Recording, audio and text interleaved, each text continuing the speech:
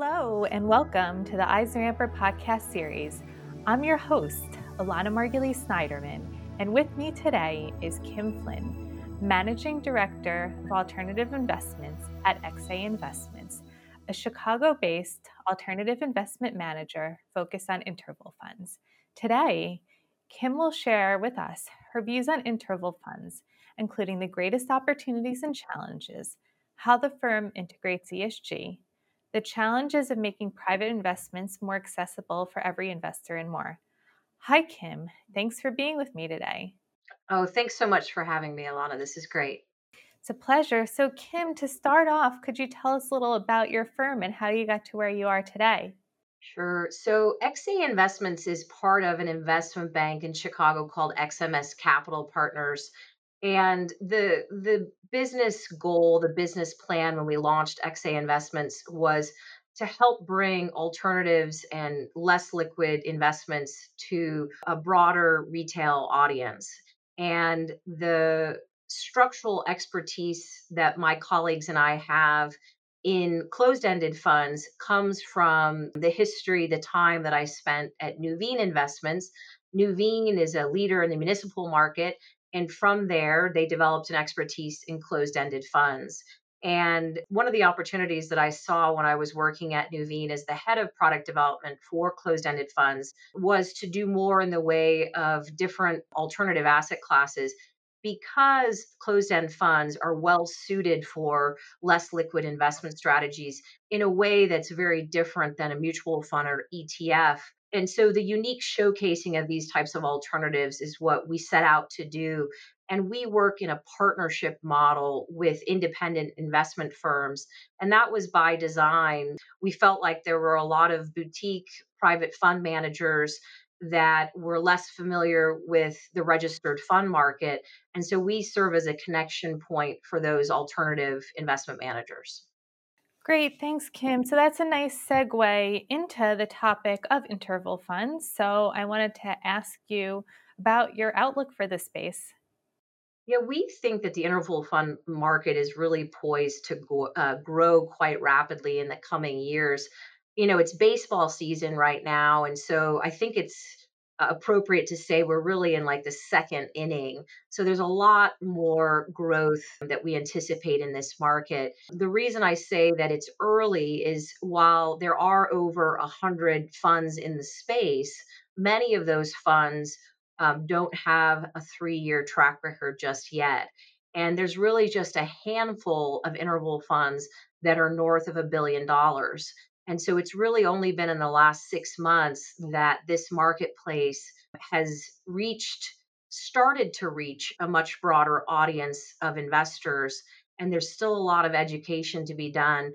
Back to the mission of our firm, which is to make alternatives better understood by average investors, better accessible.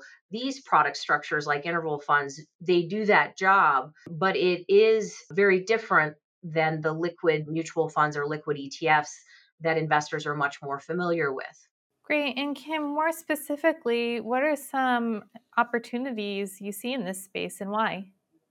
Well, what we've observed in the last 6 to 12 months is some success stories in a new emerging type of market like the interval fund market is really important because it's going to attract new asset managers to the space.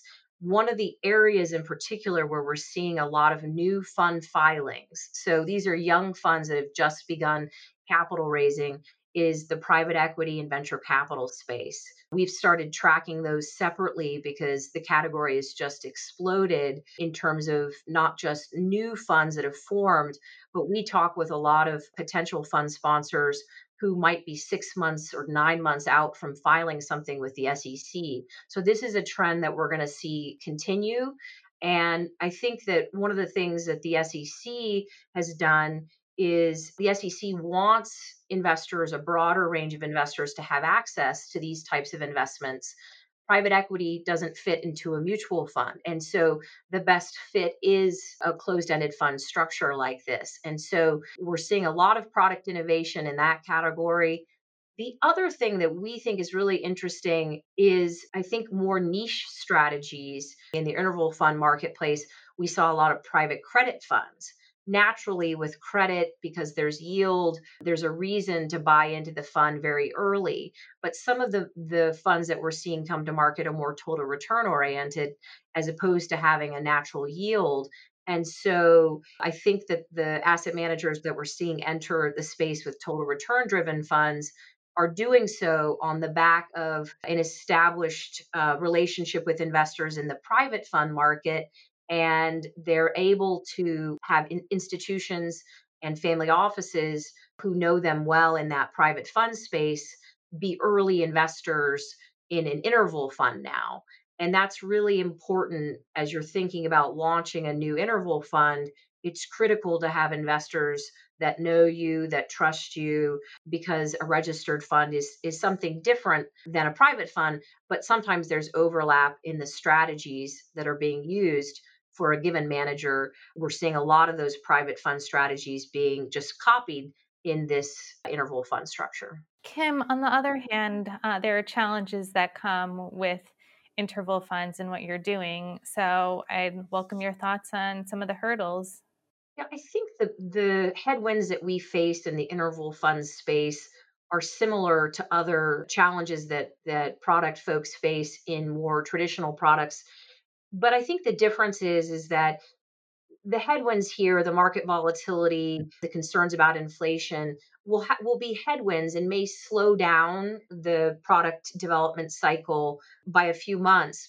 But the overarching trend, meaning, this goes to more of a macro discussion about the decline of defined benefit plans.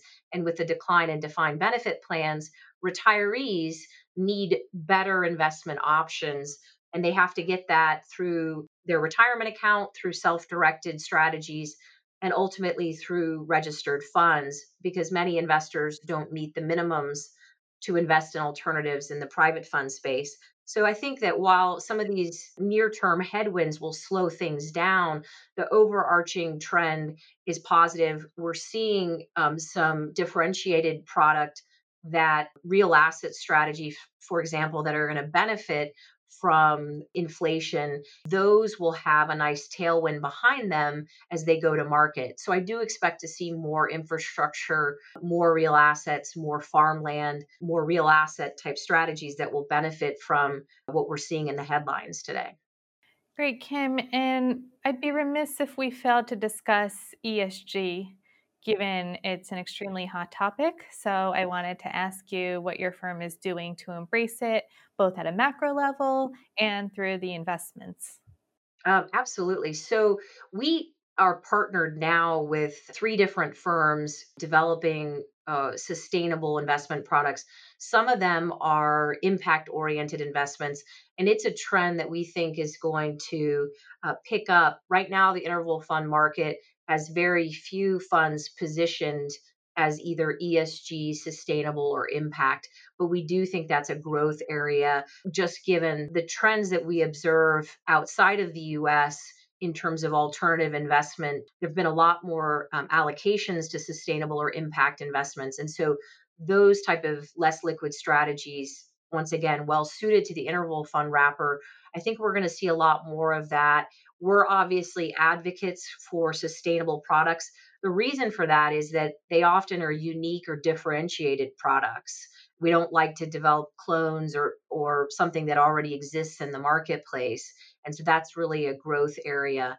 And one of the things that I say about sustainable products is that you don't have to believe in climate change, you don't have to believe in the benefit of impact investing, because the investment dollars are headed in terms of this direction. And so the managers that we partner with, they have investment theses that stand up regardless of your view on sustainability. And that's what I think is really exciting, because the potential for enhanced returns coming from investment, for example, in agriculture technology, in wastewater systems, things of that nature, those will benefit society, but there's also a monetary return. And we're seeing a lot of investment in those arenas. and that investment is going to drive a lot of the economic activity. So it's exciting to see that trend play out, and I think it's timely, and it's very, very early in the interval fund space. We will see a lot more. Kim, I know you touched on this earlier in our conversation today about making private investments more accessible for every investor. So I thought we could address, or you could address, some of the challenges to make this happen. I think that the biggest issues that private fund sponsors face when they look at potentially making their strategy more accessible are issues pertaining to valuation of assets that are periodically valued, say monthly or quarterly, and not typically daily. One of the other hurdles typically is performance fees, because a lot of these alternative investment managers, particularly managers who are more total return oriented, they're going to have a performance fee tied to the success that they have in terms of total return. And so those are challenges when you're trying to structure a fund that complies with the 40 Act.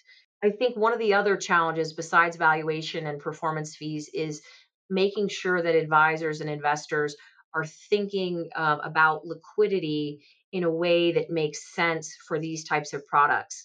And so we encourage our clients to do a lot in the way of education because, for example, you may have a portfolio that's largely invested in mutual funds or ETFs, and a portion of that overall portfolio could be reserved for less liquid things, but it wouldn't be a first source of liquidity for a client. And so to be thoughtful about those issues is some of the things that we grapple with when we're looking at structuring private fund investments in these registered wrappers. Great, Kim, we've covered a lot of ground today, so I wanted to see if you have any final thoughts you would like to share with us. Yeah, I think that I'll leave you with the thought that alternatives really drive higher total return potential over time, and endowments and institutions have long benefited from these illiquid alternatives. And so it's great that we're seeing product innovation benefit all retirees by making these alternatives more available.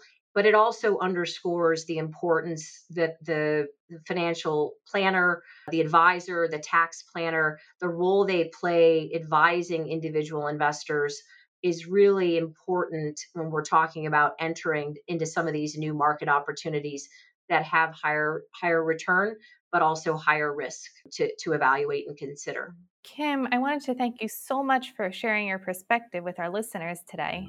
And thank you for listening to the EisnerAmper podcast series. Visit EisnerAmper.com for more information on this and a host of other topics. And join us for our next EisnerAmper podcast when we get down to business.